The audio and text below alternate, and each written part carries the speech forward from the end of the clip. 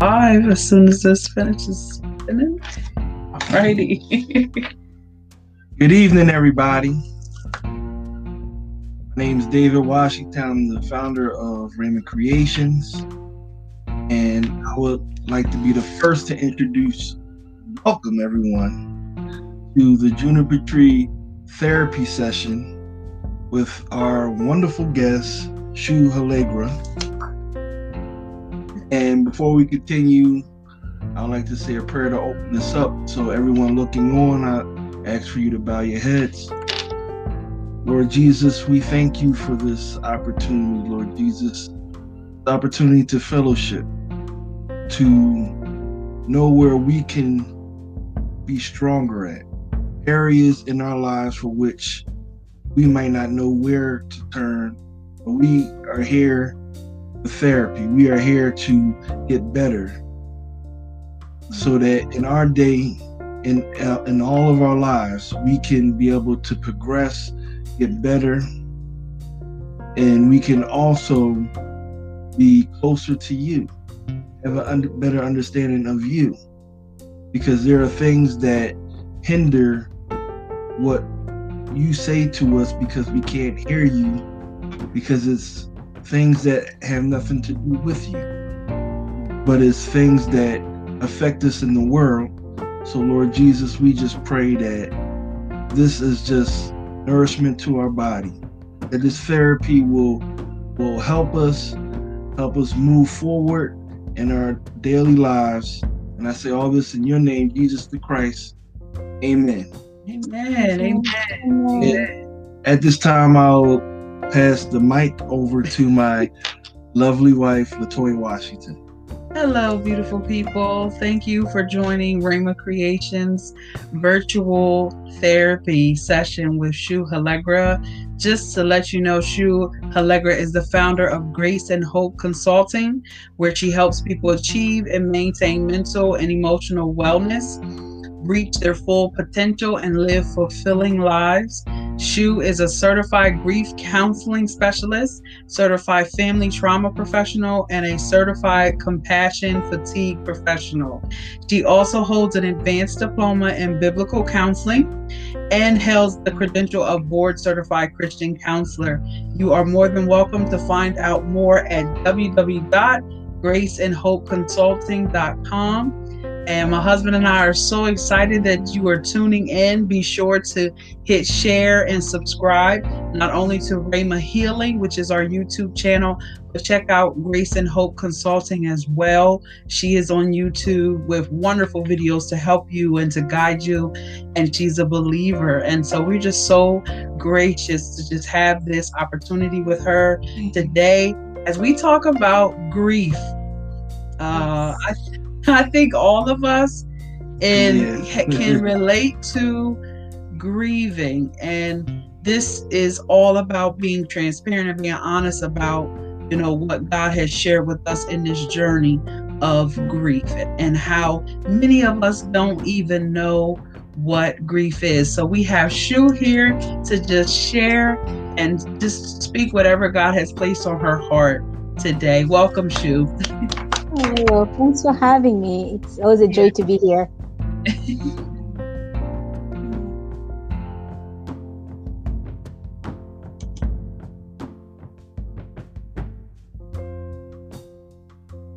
Can you hear me okay? Yes, we hear you. Sorry. Okay, there's a delay on my end. I was just saying thanks for having me. It's always a joy to be here and serving alongside you. Yes, we are grateful. We are grateful. So we are going to ask about what is grief, Shu? What is grief for those who don't know? Yeah. So in general, grief is a response to loss. And often we think about when we hear loss, we hear grief, we're thinking, oh, someone died. That's only one type of grief. So we can experience grief after losing something or someone that's so present. When it could be loss of a job, especially with everything that's been happening the past year and a half, right? Loss of friends, now that I think about even our kids, not being able to be physically active with their friends and playing and, doing all the things that kids do. and that also can bring a sense of grief. So it's your response to any loss that you experience, and it's a human response, meaning there's no feeling a sense of grief is not a sin. Feeling a sense of grief is not, it might feel like a burden, but it's natural. So don't feel down on yourself because you're grieving or because you feel you're experiencing that sense of loss. And the other thing I wanted to add too with grief is not just feeling, oh, I'm missing someone, I'm missing something, whether it's a job, a friend, or maybe when you just move. Sometimes we can grieve good things. Maybe you get a better job when you move into a different area to be for that job. It's a new experience, but you can still be grieving the things you left behind. You can grieve your routine. You can grieve just the way you do life in general, right? So it's okay to feel that. But also grief has different layers and grief impacts us differently. But in a nutshell, we'll get into more details later. But in a nutshell, grief can impact you physically, it can impact your behavior, it can impact your cognition, the way you think, impact you socially, spiritually, culturally. So all those things, when we talk about grief, I want us to be mindful that it's not just a one layer thing. There's more to it, and it's okay to dig deeper and allow yourself the grace and time and the help available to you so that you can recover and you can cope with grief when it happens.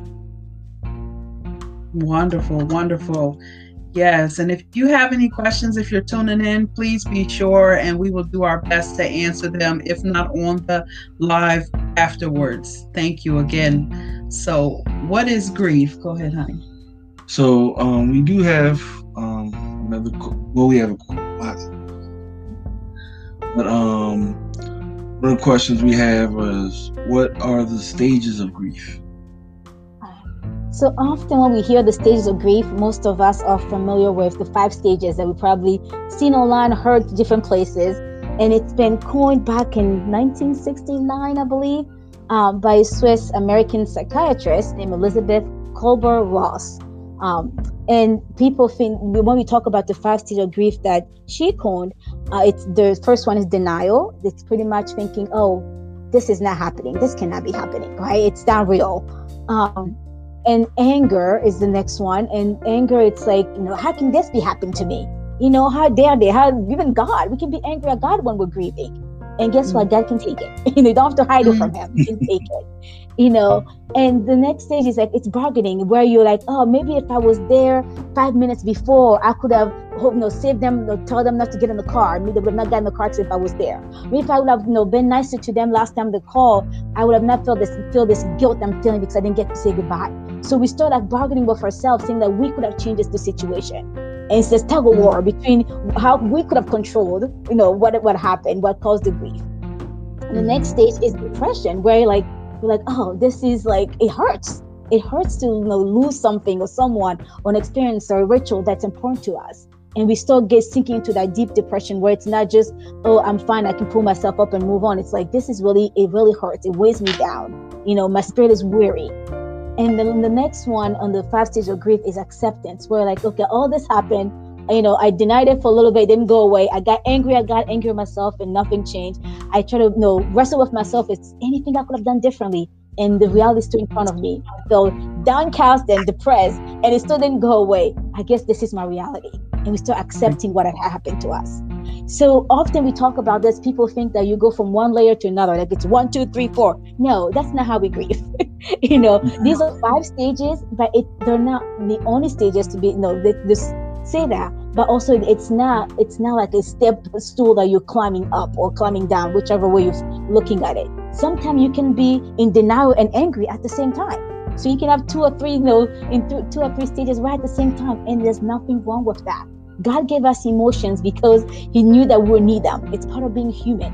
Jesus Christ, right? Jesus got angry at the temple. It's okay for us to feel our emotions. It's just what we do with it, so it helps us for ourselves, be emotionally stable and healthy, but also build and maintain healthy relationships.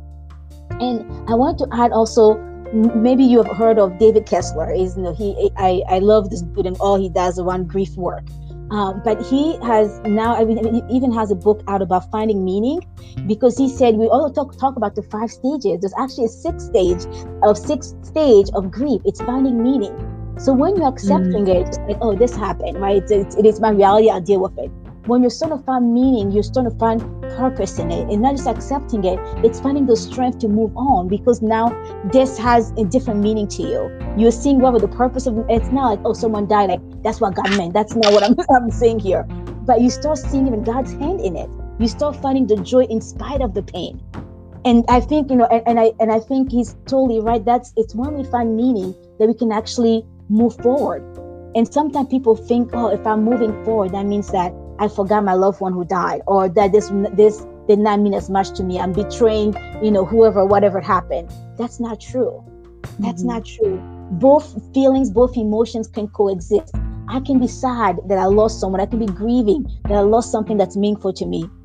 But I can also enjoy the over blessing that God's putting in my life right now. So I have a question. So when you brought up about sometimes you feel bad for moving on, would that be considered survivor's guilt, where the person is struggling with these feelings that, wow, this person's passed away, but I feel bad for finally moving on? Can you touch more on that? So for us that may not know what that means. Exactly. So yeah, you nailed it. It's kind of that guilt, and that we should not, because someone had died, that we can't, life doesn't go on, right? That if we move on, it's like we didn't love them enough, that we didn't care enough. Well, if I move, let's say, even sometimes we can grieve through a divorce, for a separation, through even kids growing up and going to college, right? Kids moving out, kids getting married. So it's not that that guilt is there. It's there because, one, we're human, right? But that guilt also can keep you almost like in bondage, where you become a slave to grief instead of actually grieving the person. Right. There's a difference. There's a difference. I can grieve that my life has changed in the past year and a half. That is totally fine. But I can also appreciate the fact that I've been able to spend more time with my kids. That all of us been physically well. So it's okay to move on, and moving on doesn't mean that I forgot. It's moving forward, that I still cherish this person, and we can talk later about ways to still honor a loved one as we are grieving, as we're moving on. And sometimes when I do grief work, I ask people, let's think about it. Your husband, your friend, your child, if they were sitting here right in front of you, what would they say to you when you're saying that you're feeling guilty? And most people say, well, they'll say, I don't have nothing to feel guilty about. It's not my fault. There's nothing I could have done differently. And they told me to live my life, enjoy life to the fullest, because that'll make them happy. But often when we're grieving, we can say it with our mouths. It's something else to start trusting and feeling and believing with our heart, right? And actually living it out. And that's work that it often happens in therapy. So it's okay that when you're grieving, to seek counselors that will walk with you on that journey, to give you a safe place to process. Right. It is, and it's important to have a safe place to process, right? Those feelings, especially when you talked about the stages of like what is grief, and getting angry sometimes, and some people may not understand this person's angry because they're still grieving a relative, or like you said, the job, someone lost their job, like unexpectedly. They can grieve that as well. So that is very important. I have a question. Earlier you said how grieving isn't necessarily a sin. It's the process, emotion. So is there a way that if you continue to grieve and you don't, I guess, mend that particular issue or thing for which you're grieving, could you start moving towards sin? Well, it depends what you do with it. So I don't want to assume that everyone who's not coping well with grief is sinning. That's not what I want to say. Because there is such a thing as complex grief. Complicated grief, when people actually turns a traumatic event and they have to deal with the trauma of grieving someone, and that's a whole different can of worm. But it's kind of that, it's still the same thing in that same continuum, right? Just like with we talk about even happy emotions, I can be happy, I can be excited, and I can be feel joyful. You see how it kind of changed degrees, right? So the same thing with grief, and even anger. I can be annoyed, I can be frustrated, I can be angry, right? So Yeah. same thing with grief. So sometimes some of us, it just takes time. It takes, time to process that and having the tools to do that. So just because someone is lingering in grief doesn't mean necessarily that they're sinning. It's what are they doing with their grief, right? So let's say if you're in grief and you're like, I don't believe in God anymore, we need to talk about that, still seeing how, God is still orchestrating everything else and taking care of you, even through this. And some of the ways that to help people start, even just to start to take those first steps towards, healing and recovering, is to even it's like gratitude and being mindful of what else is happening. So sometimes I just tell people like, okay, what happened today? And they're like, really, we're talking about what happened today? So yeah, just walk me through your day. And they still talk walking through their day. And I'm like, wow, you got out of bed. Yeah, you were able to brush your teeth. You were able to get dressed. And you actually had food that you were able to eat. And sometimes people are like, I don't know where you're going with this, Shu. This happened every day. I say, yes. So even in the midst of your grief, God's still providing for you. Amen. And DJ catches them by surprise. For myself, it just gave me chills. It catches all of us by surprise. It's just like, wow.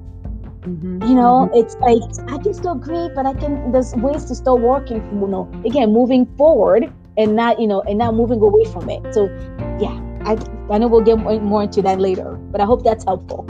It is. Yes. And I'm glad you brought that up about not staying in that grief. Like, yes, it's natural that we're grieving a loss and whatever that loss may be.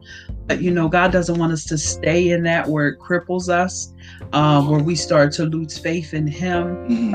As, David was saying,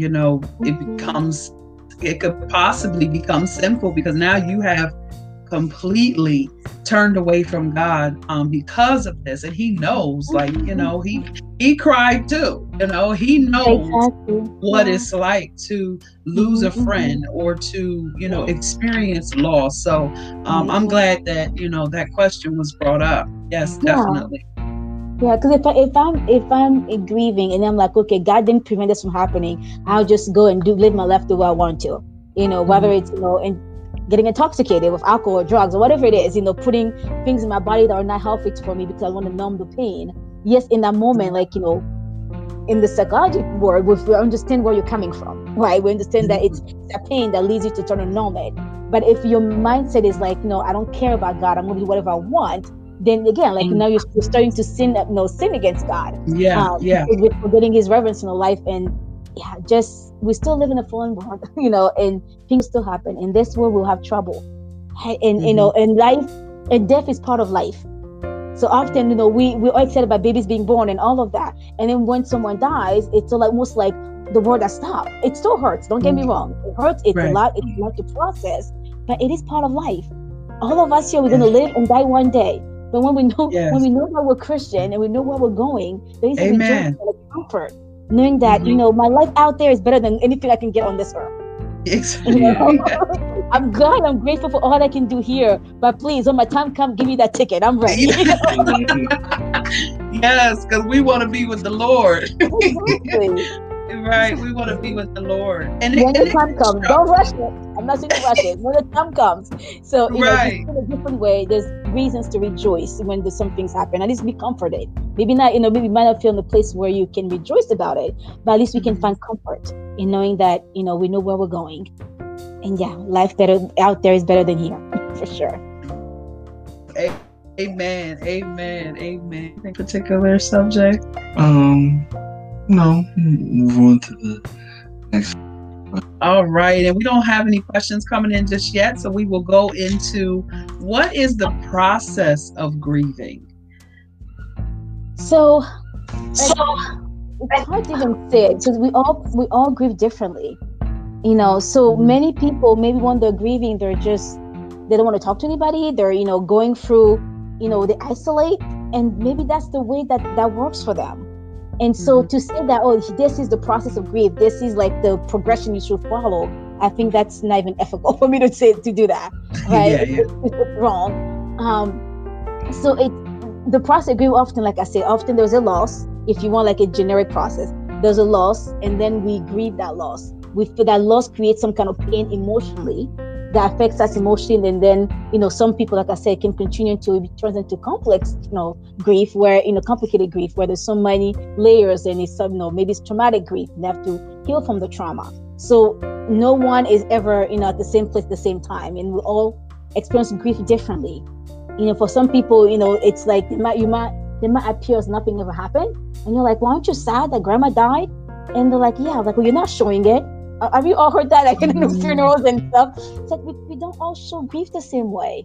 I actually know someone who, when a loved one died, they never talked about it, and the family members were like, she doesn't want to talk about it. If we mention it, she just sits there like nothing happened. But because she was still processing. For her, she just needed to she needed time to just let this all sink in, that this actually has happened. But in her own time, she'll be writing letters to grandma, because that was a way for her to process the grief. But nobody saw the letters. Nobody knew she was writing letters. We just saw that she was very, very just distant and kind of shut down and quiet when they mentioned the subject. So others interpret that as she didn't care, where it was the total opposite. Right. So there's no time limit for grief. There's no one way to grieve. There's no two people can go through the exact same thing and grieve differently. So it's okay to acknowledge and respect that. I've seen couples who they'll lose a child, and each one of them is dealing with a totally different level. And it's okay, because we've all been created differently. Create equally, yes, but differently. We're all different. We're wired differently, emotionally and spiritually, and all of that. So it's okay to give people the space they need to grieve in a way that makes sense to them, and the time too. Some people can go back to work after 2 weeks and they're fine. Some people can go back to work the next day, they're fine. Some people can't go back to that work when if it had to do with work. Somebody from work died. So either way, no matter where you fall on that whole continuum, it's okay. We're human, and we're allowed to feel those feelings. So that's very good that you brought that up. So it is very important, I guess, to be sensitive to the uniqueness in how someone grieves, because like you said, someone not saying anything, another person might look on and say, okay, this person clearly is not bothered by this person's passing, and as you said, that could be totally wrong. Exactly. Or they might just have this erratic behavior, and you're like, okay, they're losing it, but could that be their grieving as well? Exactly. Yeah. Okay. And people might maybe making drastic changes and making weird decisions. We're just like, that was really odd, and then we'll get into how kids grieve differently than adults. And so just because you cannot explain someone's behavior doesn't mean that it's a bad thing. Behavior is communication, as we often say in my field. So no matter how, even someone not saying anything, that's a way of communicating something. Yeah. and it's okay to allow people to communicate in ways that make sense to them. Whether it's they're going to start journaling, like I said, or writing letters, or someone was painting. Someone will go every single day to the nursing home where the person died, and they won't even go in, just driving by there. That was comforting for them. And it's okay. Someone else might go and start selling everything. Then you want to talk to them like, okay, are you okay? Can we talk about this? Because you don't want, so when you see people do make, because have behavior so drastic, you also want to make sure that, they're safe for themselves, and that they don't need extra help. Because especially if you see someone start selling all the belongings because someone died, without even consulting anybody else in the family, you want to have that discussion with them. Oh yeah, because that would be a problem. You're selling everything. Yeah. Right. We have another question. How when it comes to grieving, let's say you have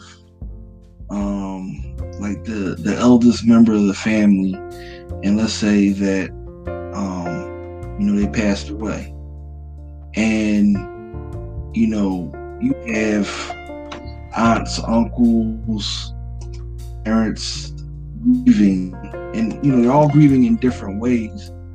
But the combination of how they're grieving, could that affect the dynamics of how the family moves forward, especially Oh yeah. with the children. You know, they're Mhm. looking up to them, and the children, they might be, you know, they might not understand. They might Yeah. not really understand the sense of loss, and they don't understand why their parents or their relatives are, you know, in a different state than they were, Yeah. and Yeah. they're trying to make sense of it. But you know how can you know, well, one, does that happen, and two, how can that affect the children within that dynamics? Yeah. So honestly, like I said earlier, grief affects us on all different levels, right? And Mm-hmm. within yourself first as a person, but also as a group, as a community, as a family. Who else is grieving with you, or maybe not grieving with you, so gets affected by your grief. If I'm grieving, my Mhm. kids get affected. So, for example, Wow. I'm thinking when my grandma died. I mean, you guys know that I'm originally from Congo, Africa, and so my grandma died in Africa. I couldn't go back for the funeral, and there's nothing here Wow. I could do to even that made any sense, like that that was, I guess, comforting in the moment. And all I wanted to do was just to be alone. I just need to be alone and just spend time listening to worship music, and praying for my family there, my mom, and my siblings, and everyone else who was grieving alongside with me, but not physically there. And Mm-hmm. but I'm also a one parent household, so I was, if I took time away, my kids were there, I needed someone to take care of them. I couldn't just lock my door, lock myself in my room and just, like, see your kids. I just need this time. Maybe I can do it for 5 minutes, 10 minutes, 15 minutes, depending on your family dynamic. But also I couldn't do that for a long time, right? So as when it first happened, I knew when I found out about the news, I was quiet. My kids saw that my face, my demeanor has changed. And like, are you okay, mom? Are you okay? So I tell them, like, I'm not. And it's okay to tell the kids that we're not okay. Because Mhm. otherwise they don't know. They feel like, oh, we're superwoman and supermen, that we nothing phases us. And then they try to be those people who nothing will phase them, and that's not healthy. They need to Yes. know when we're dealing with things, and see how we deal with it, so that we're modeling Right. to them that, one, it's okay to have feelings, it's okay to have those emotions, it's okay to be sad and feel lost when you lost someone. But then what do you do with it? So the moment I told my kids I'm not okay, I'm really sad that my grandma Mm-hmm. died, and I'm mad that I can't go back home, and I know there's nothing I can do to change that, but right now it just really really does not feel okay. And my oldest could have been pretty Mhm. understood that. The youngest one was a little confused. They never met this person, like, who's this person that impacted you so much. So of course they were confused. But then Mhm. I had to ask myself, Yeah. what do I need right now? I needed to be alone. So then I reached out to a friend who could come and take the kids, so that I had the house to myself that day. It was maybe just one day, but it was healthy for me. I needed that time, right? And so it with impacts the kids. Let's say if they went differently, let's say if I have not said anything to my kids and just become like really like aloof around the house, not talking, not making them dinner, not like not even caring about anything else that's happening around my house, they'll feel neglected. They wonder if they did anything wrong, because all of us when we're younger, we felt the entire world evolves around us. So when something is happening that even someone else is sad or mad, or they're just going through something, we think as children that we did something wrong. So we still internalize that Mhm. blame. That's not even healthy, right? So we need to have this conversation. Yes, talk to them at their level. Don't give them big terms and stuff.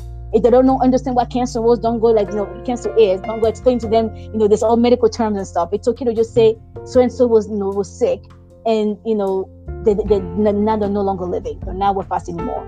And whichever way your family, Mhm. share that when with Jesus, or and it's okay to have this conversation with kids. And then when you need something, when you're grieving, it's okay to also say, this is what I need right now. Let's see who can help. So for me, it was a friend who came and took my kids for the day, so that I could have that time alone. Maybe for you, you Mhm. just maybe there's no family member in the home who's older that can help with the kids, so that you have that time. Or if you have to go away, for the funeral, all those things. Communication is what helps any relationship. Whether it's for kids, or from the work, at church, in the community, everywhere. So even when you're grieving, do communicate. Do communicate. That's what helps all of us understand and support one another. If people don't know what I need, it's gonna just tension in the relationship. And I'll feel more frustrated. I'm not getting what I need. They'll feel frustrated, wondering why I don't care about them, which it's not true, right? So yeah, communicate. Yeah. That's it for now. All right. So I love how you brought up about communication, but how does culture play a role in us grieving properly? Yeah. So when someone's grieving, back to the communication piece, when you're supporting someone who's grieving, even if it's a friend or even a spouse, it's okay to ask them, like, how can I be of support to you right now? How can I help? Instead of just thinking that what I want, what I think is good is what they need or what they want. And I actually know a lady who when her, I think it was her mother who died, and people just came rushing, sending her cards and letters, which was good, flowers, and nobody showed up. No one showed up to see her at home. People didn't come to the funeral and stuff, but that first few days before the funeral, nobody came to see her. But what she needed was people. She needed God with skin, like we often say. Right. So she asked people how they want to be, how they want to be supported. And then when her husband passed, somebody literally mailed her a book in the mail. Never called to check on her. She said, "This is a book about grief. Will help you." Really? You really went there, right? Yes, the books are great. Is that what they needed right now? And I know often, and I'm not blaming all of us, we probably have done things similar to that in different stages of life. Yeah.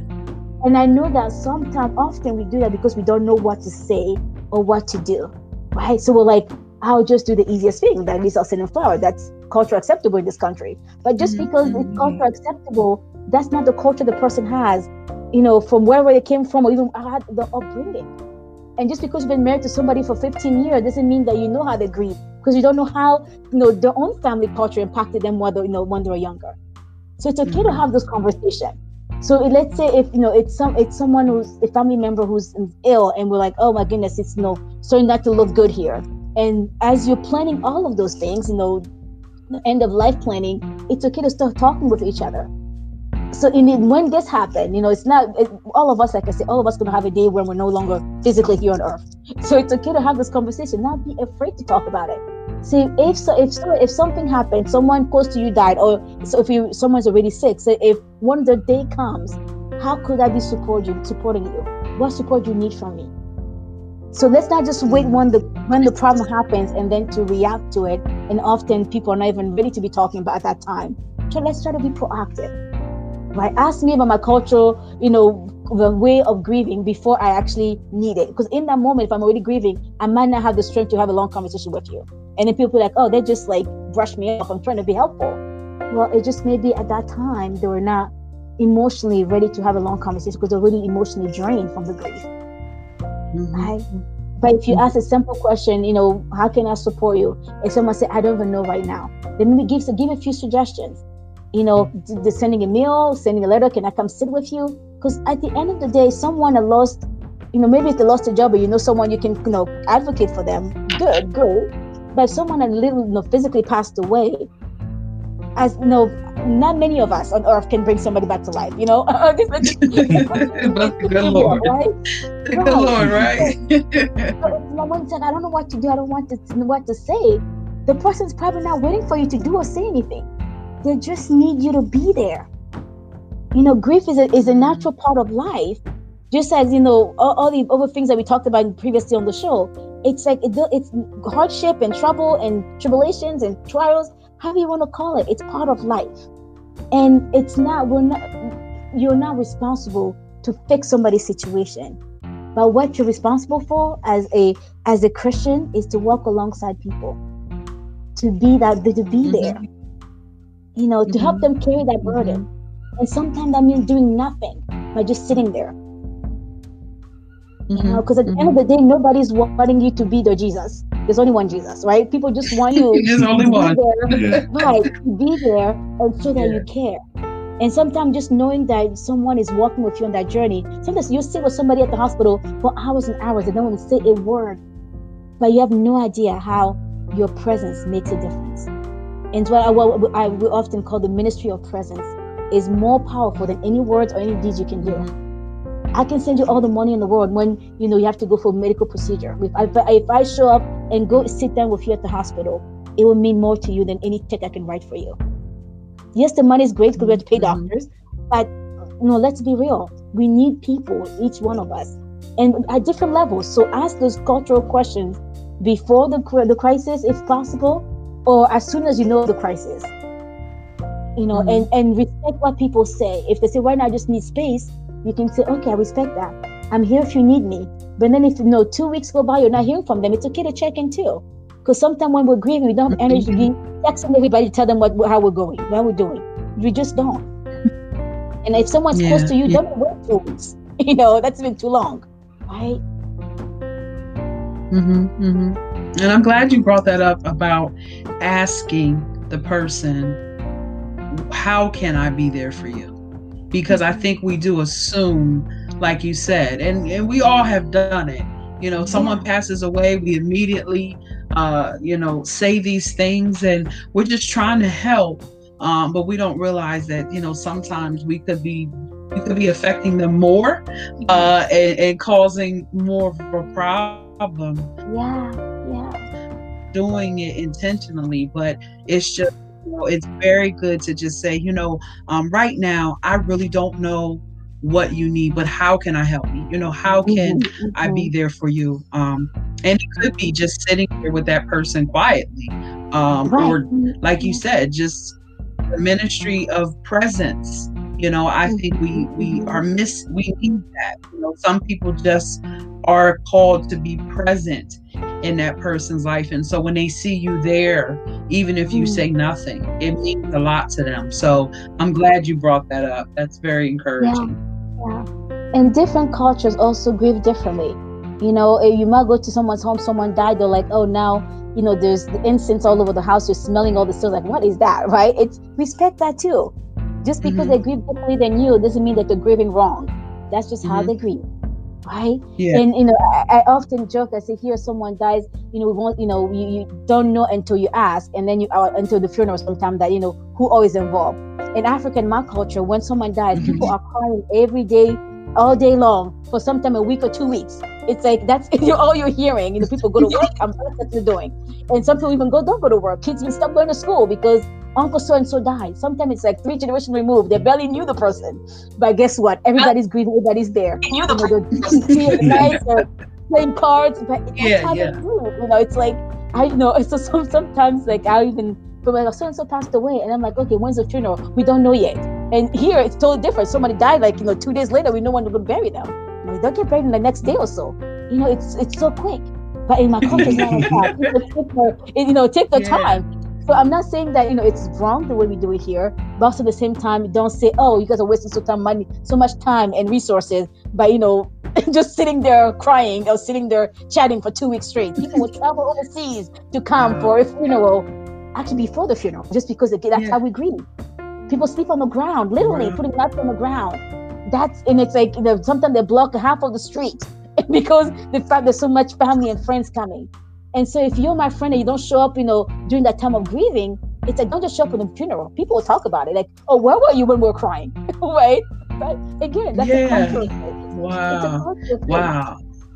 Yeah. And I didn't realize that culture plays such a role in grieving, because, you're right. If we, may have went to your family's funeral, we see people crying for days and days, we would be concerned, probably. Yeah. So and they're like, no. Yeah. Yeah, so that's wonderful. So another thing is, what are the positive coping strategies to help in the grieving process? Yeah. So, like everything, if you heard me before here on any other platform, I always say, do not numb your pain. Do not numb your feelings, because you're doing yourself a disservice. It just gets bigger and bigger, and then snowball effect, and you're, yelling at everybody because you just have not taken the time to process your feeling. So always acknowledge, how am I feeling right now? And grief is not always one emotion, honestly. You can have compound grief where it's like grief upon grief on grief. So I can grieve, for example, that someone died, and then I'm grieving the relationship I had with that someone that would no longer be there. I'm grieving the dreams that we had, the opportunities, the plans that we had. And then I'm grieving the fact that now, maybe if it was a spouse or, fiance or someone else close to me, now I don't have that kind of role anymore in my life. You see, one incident happened, one thing happened, but there's so many things I'm grieving for that one thing. Right? And so give yourself permission to feel that, and give yourself also permission to be able to tell others what you need from them, because nobody will know unless you share with them, right? And if you need space, the kid inside needs space, but also don't isolate forever, because there's power in numbers, right? 2 are better than 1, and that's, I always say, that is not just a marriage, a Bible verse. It's for all of us. We need community. So even if it's community to the sense for me, like I said, I needed to be alone. Somebody had to come get my children. That was community. They were not physically there. They came and sat with me for a little bit, and they took my children. I had the time that I needed to be alone, but I reached out. Right? So do not grieve alone. Even if you need a little solitude, always make sure that you have others around you, whether it's around you, like by phone or by email, like people that you can talk to, something to do things with. I know someone else, when she was grieving, it's like she wanted to be isolated, did not do anything at all, and it's like, I can't live, like life just stopped. And then friends and family members suggest, like, well, can we go for a walk? I'll make your favorite meal. And she'll get so angry. How can you ask me to do that? How can you ask me about that? And it's okay, she was grieving. But for those of us who are grieving, when you're in that moment, also realize that your friends and family are just trying to be there for you. And if you can't verbalize what you need from them, maybe write it down. It's okay to write a note and just leave it there, like, I need 5 minutes, or text it. Send a text, whatever works for you guys. But we need to communicate. So don't numb your feelings. Reach out. Don't isolate in your pain. Communicate with those who are around you to support you. And if after a few weeks, you see it's not good, you're still struggling, please get professional help. Like we often say, those of us who are Christian counselor, you can have Jesus and a therapist. You can have Jesus and a therapist. So because you don't want that grief to start impacting every area of your life also either, right? That you're not able to work, you're not able to enjoy your family, you're not able to take care of your home, you're not able to literally do anything else. So I often say, don't wait until you get to that point. So do whatever you have to do, take care of everything that's happening, and if even after a week you're like, okay, this is harder than I thought, I don't feel like it's getting any better, please seek professional help. And I know timing is different for everyone. Maybe you just need one session with someone, and then you'll find after the one session. Maybe you need a few sessions, and that's okay. Maybe you need a grief support group, and there's lots of support groups online. There's actually, for those of us in the Christian faith, there's Grief Share, I think Billy.org. I'll send you a link later with all the grief resources that we compiled recently. But if you go on Grief Share on the website, you can put your zip code and find Christian-based grief support groups in your area. And right now they even have a lot of it online, so it doesn't matter where you live, you can access it, virtually. But it helps to know that you're not alone. That maybe some of the things that because sometimes people say, I was fine, I was feeling just great, and life was moving on, and I moved on with life, and then I heard someone had a baby and I lost it, and that's okay, because grief can reappear at different level. It's not something that's happened and it's gone. No, grief in itself is a process. So we're talking about the process of grief earlier. I think it's actually the reverse. Grief itself is a process. And it's not. It doesn't. I don't think grief ever goes away. We become stronger. We go through different stages, and we build more resilience so that we have those coping skills to address the grief. But if I lost a loved one, if I lost, something I like, and I've lost my routine, it doesn't just go away because now I feel better. Right? I'm just finding ways to cope with it, to either accept it and then find meaning behind it, and then enjoy the life that I currently have. So you brought up about positive coping strategies, and I was wondering, is it possible it kind of goes into the negative coping a little bit, but is it possible to use isolation to a point where it can be negative? Yeah. Where even though you're So even though you're telling your friends or your family, I just want to have a moment to myself, that moment kind of turns into a really long time, and then it goes into, like you said, I need to reach out to my friend because I haven't heard from them, I haven't seen them, Right. and so Yeah, definitely. And so because the devil knows that there's strength in no, in number, there's power in numbers, he tries to isolate us. Think about it, not just for grief. When people dealing with depression, when people are dealing with any loss or any challenges, the first part is just like, I'll just tune the world out and be by myself. But guess what? That's when we feel weaker. Because if I'm grieving and I've been finding it hard to pray, I need others to know it so that they can be praying for me. Right? So yes, having that time of solitude is not bad, but turning Right. into isolation is a different story. So for those of us supporting others, if someone say, I just need a moment, I just need to be alone, it's okay to follow up, say, okay, I respect that. When can I check in with you? So they know that you're kind of having this verbal agreement. It's like, well, tomorrow. Then you follow up with that, or tomorrow follow through in it, reach out to them. And if you live in the same house, I'll say, don't wait tomorrow. Don't leave them in the room by themselves until tomorrow. So like, I'll check with you at least tonight to see if you need anything. And if it's someone, like I say, if you don't live with them, maybe that's we'll talk next week. What day next week? So help them make something specific. And when people deal with depression, it's kind of this verbal safety contract that you're making with them, so they know you're going to check on them, and they kind of have that commitment they're going to be there. But the same thing works for any life situation. Because I don't want my friends, I don't want my loved one, I don't want my coworker, anybody that I care about, to isolate so much that grief, because that depression becomes clinical depression, and then they're sinking lower than they ever thought it could go. And we don't want that. Right? And again, community is important. So always reach out to them, ask them, make sure you have some kind of agreement when you can check in with them. And it could be that you say, I'm fine, I'm doing okay. It's like, all right. So do you want to do anything? Can I help with anything? Like, follow-up question. How can I support you right now? I don't need anything. All right. When can I check on you again? They might feel like you're nagging them, but guess what? Once they pull out of there, they're going to be grateful that had someone like you. Yeah. So for the next, what are some negative coping strategies that hinder the process of grieving? Yeah, so kind of a little bit of the reverse what we talked about, like numbing your feelings, right? Well, I don't want to talk about it. Nothing has happened. I'm going to be fine, acting like it never happened. And then you're just like this ball of emotion and you're going to explode somewhere, whether it's at work or in the car or somewhere. Again, crying is okay. I'm not saying you shouldn't cry. But if you're not processing emotion, it's not just crying. It's just being short with people at work, and to point sometimes you might be losing your job because then you're not able to focus at work to do what you need to do, right? So we don't want you to get there where you're at, this issue becomes more problematic than it needed to be. So don't numb those feelings.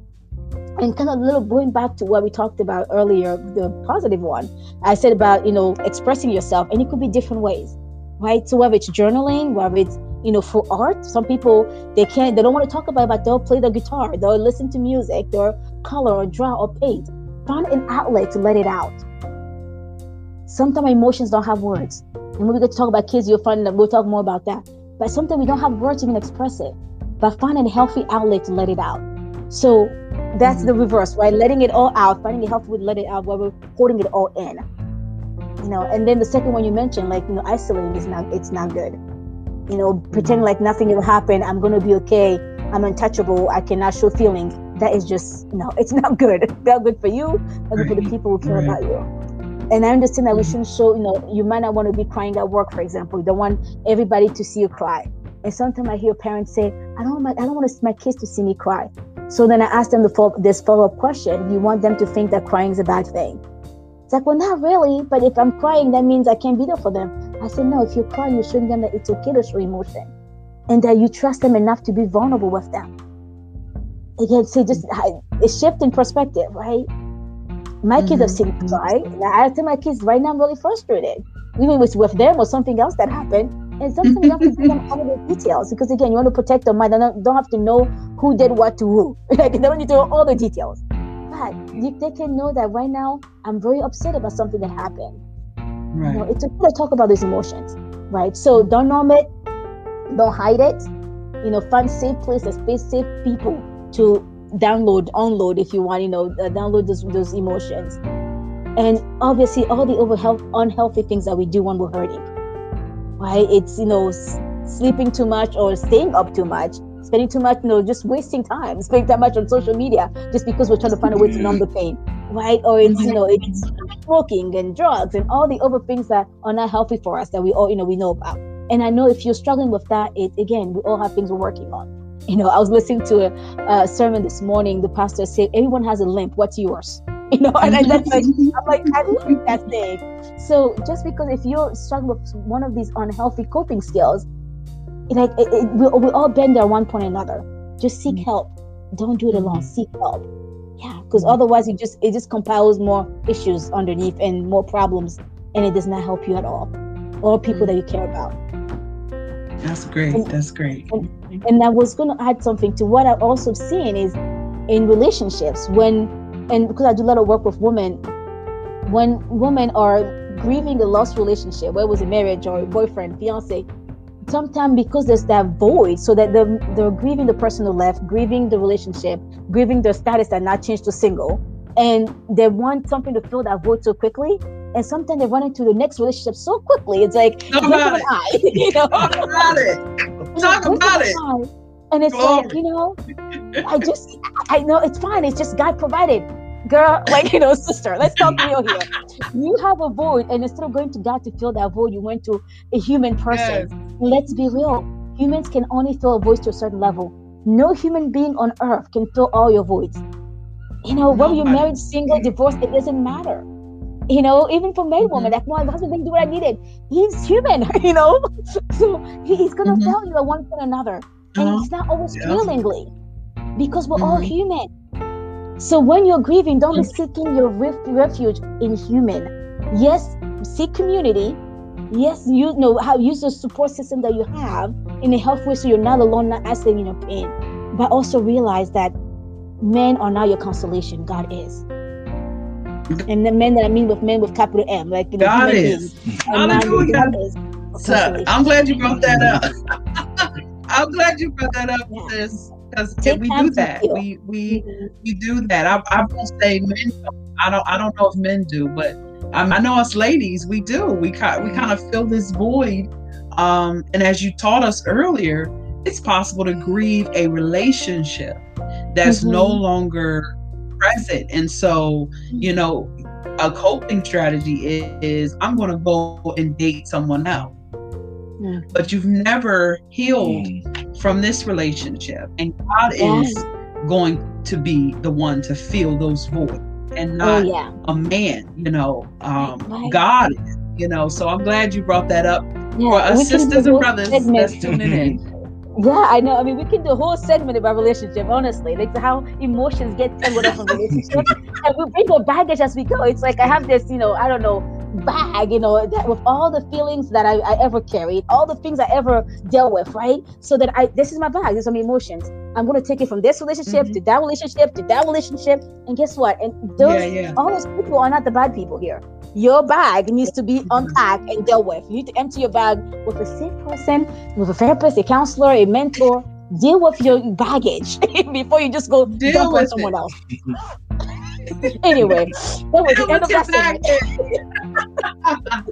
segment. Deal with your baggage. I just went to a whole other virtual therapy. We have to schedule that one for, I guess what? We'll write that down. Shu. Deal with your baggage, ladies. Yes. And men too. I've seen that too. Where men also get hurt, and sometimes we get hurt, and that pain from the loss of a relationship, then we still bringing that into the next relationship, that we still seeing or exing everybody else that God puts on the path, and that's not fair to the person either. It's so all of us, we all have things that we need to process, and whether it's grieving from a relationship, from work, from a loved one who died, we have to give ourselves time. So the unhealthy coping skill is rushing through the grieving process, feeling that I'm okay when you're not. And there's only two people who know for sure: God and yourself. You can't lie to God, you can't lie to yourself. So if you know that you're not okay, maybe you thought you're okay, and then you're like, oh, I'm not ready for work yet. It's okay to take a step back. And I know that we have to provide for a family to take care of ourselves. But if you're going to go to work and not be productive, it's not healthy for you either. And sometimes we need to take a step back for our emotional health. But also for our spiritual health, and sometimes to preserve that relationship. It's better to tell your boss that I need a week off work than showing up to work and then be able to do the job and having them fire you rather than you asking the time away. Yeah. Anyway, we can go on and on, right? So my husband had a great question the other day, and it's, how does grief affect our young people differently than adults? Because I think with you touching base on the types of grief, and we don't just, now we all know that grief is not just someone passing away. How that can tie to divorce, because I know that sometimes young people, when their parents separate or something happens where their guardians are not in the same space as them, they kind of rebel and they kind of go into isolation and they start to do like a change, so how does grief affect our youth differently than adults? Yeah. So emotions are very complicated, right? It's even hard for us humans to express how we're feeling. As adults, to express how we're feeling. So let alone children, like they're still building the vocabulary, And I kid you not, I've met a lot of adults who will say, I'm just now in therapy learning about how to verbalize my emotions. I just didn't even know there's so many emotions that I felt because I didn't even know what to call them. Right? And so with that in mind, it's giving the kids also not just the language sometimes, but the what to call it, but giving them space to grieve in their own way. Always making sure that you are giving them a safe place they can come back home to, and saying, I know this is hard for all of us. This is not your fault. Like I mentioned earlier, kids will internalize everything and blame themselves because when we're young, we think the whole entire world evolves around us, right? So it's to remind them it's not their fault, and share information, again, back to communication, as much as possible at their age level, and know that when they don't know what to do with the feelings that they feel inside, they act it out. Behavior is communication. A kid who feels like he's a bad kid, he feels like, well, my mom and dad divorced, it must be my fault, I didn't act right, then why even try now? I've heard kids that say that, and they're still just acting out and doing things just like, what happened? They were so good and so good like kid. They were listen. And first of all, there's no bad kid. They're just all of us. There's no bad person. We're all humans, and sometimes we do have good, effective actions, and sometimes we have actions that are not so productive. So it's okay to acknowledge that. Not make your kid bad. Maybe your kid is just struggling. And so sometimes I see teens, start spending more time outside of home, not wanting to come home after school. And you're like, I don't know why is that. It's not safe. And yes, it's not safe. Yes, you should know where they are. But maybe home now looks different because grandma who was cooking dinner after school is no longer there. Or dad who was there, is no longer there. And so there's all those things that you might not realize how the house itself becomes a traumatic spot or place for someone who's grieving sometimes. Adults, sometimes if their spouse died, they can't even go into the bedroom and for years sometimes. And I know I actually had a friend older friend who her spouse died and the mom died. I met her years later and the clothes were still in the closet as if their lady was still in that room just the same day. Because emotionally it's hard to go back there. So if your kid is not coming home, doesn't want to be home, they want to be out with their friends, because maybe for them that's a healthy coping skill. To be with friends and be kids and just enjoy childhood and youth and teenage years and not worry about the drama and the trauma at home. So that's when you talk about it. Say, I noticed you're not coming home. I care about you. I want to make sure that you're safe. Can you tell me what's going on? And then with your teen, with your friends, start having that conversation. It's, can we have a plan? You tell me where you're going, and we set a time when you have to come home. I need to know who you're with so that I know you're safe. But let them also use the support system.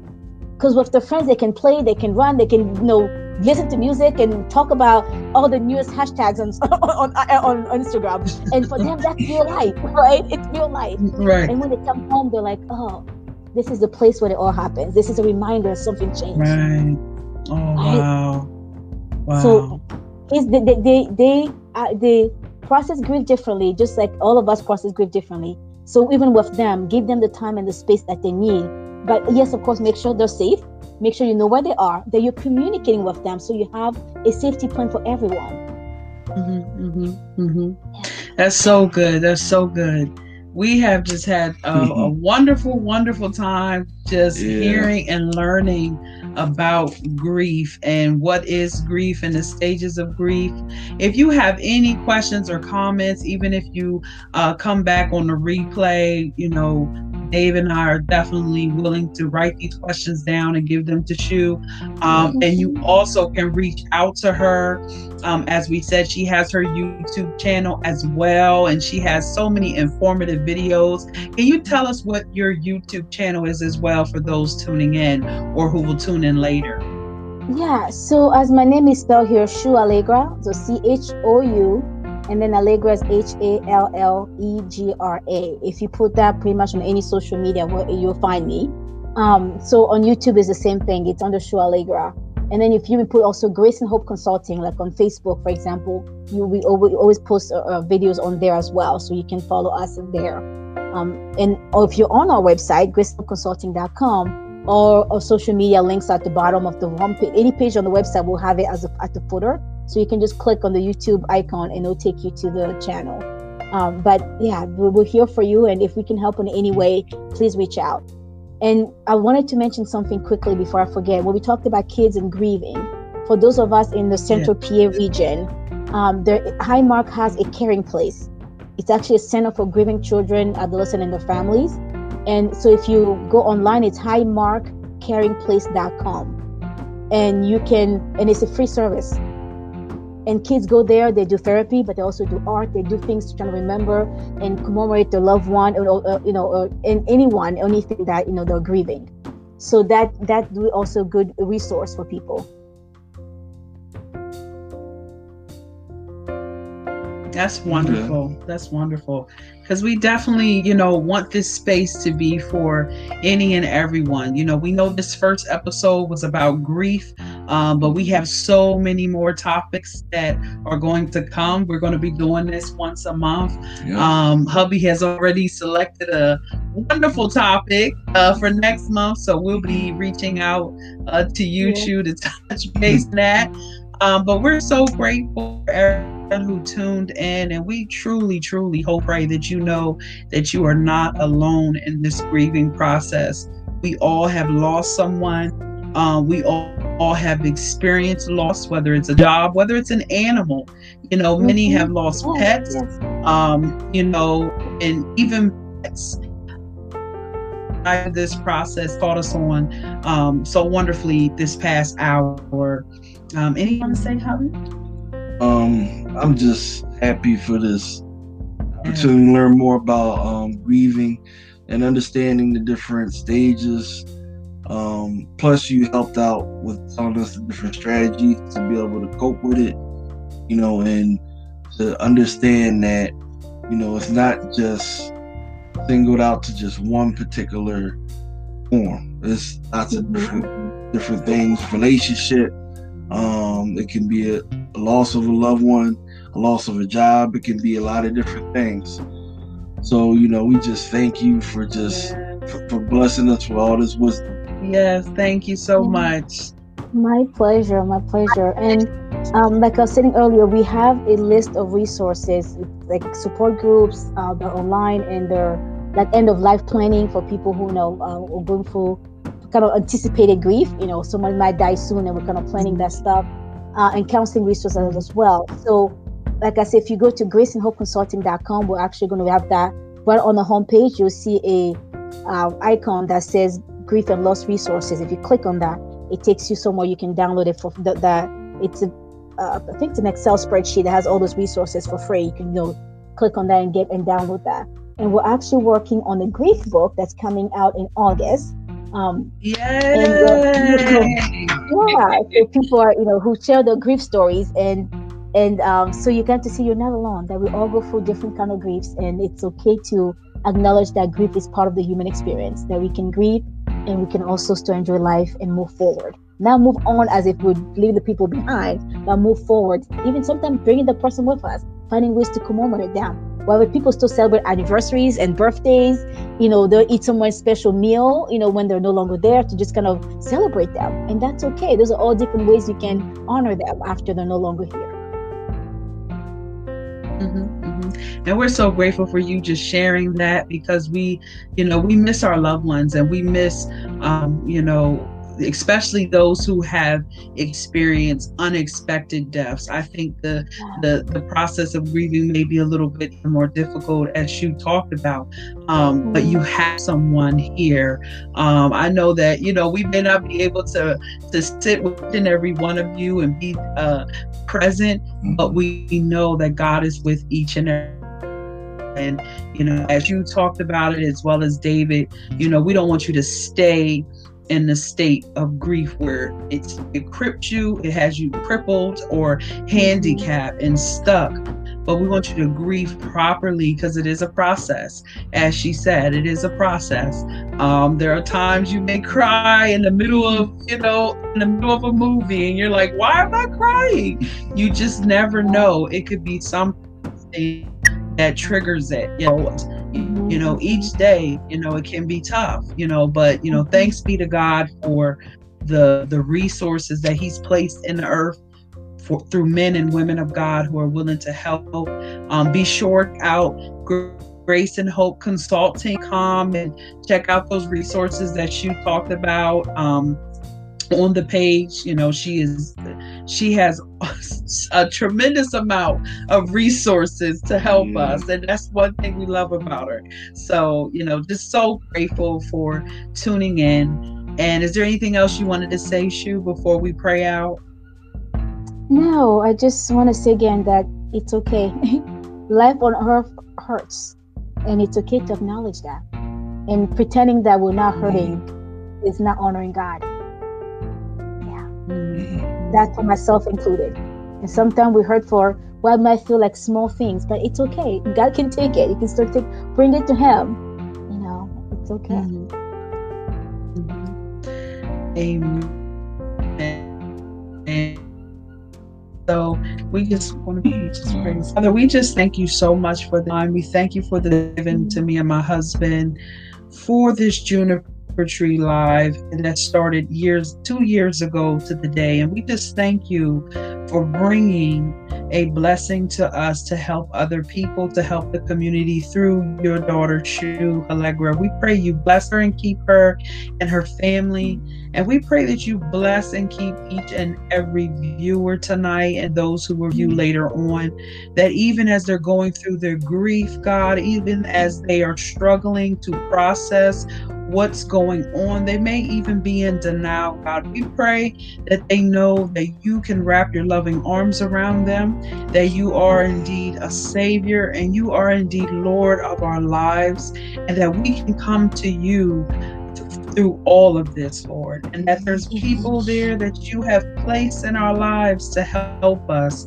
And so we thank you, and we know that each day you are with us and guide us with your Holy Spirit as we go through these tough moments, God.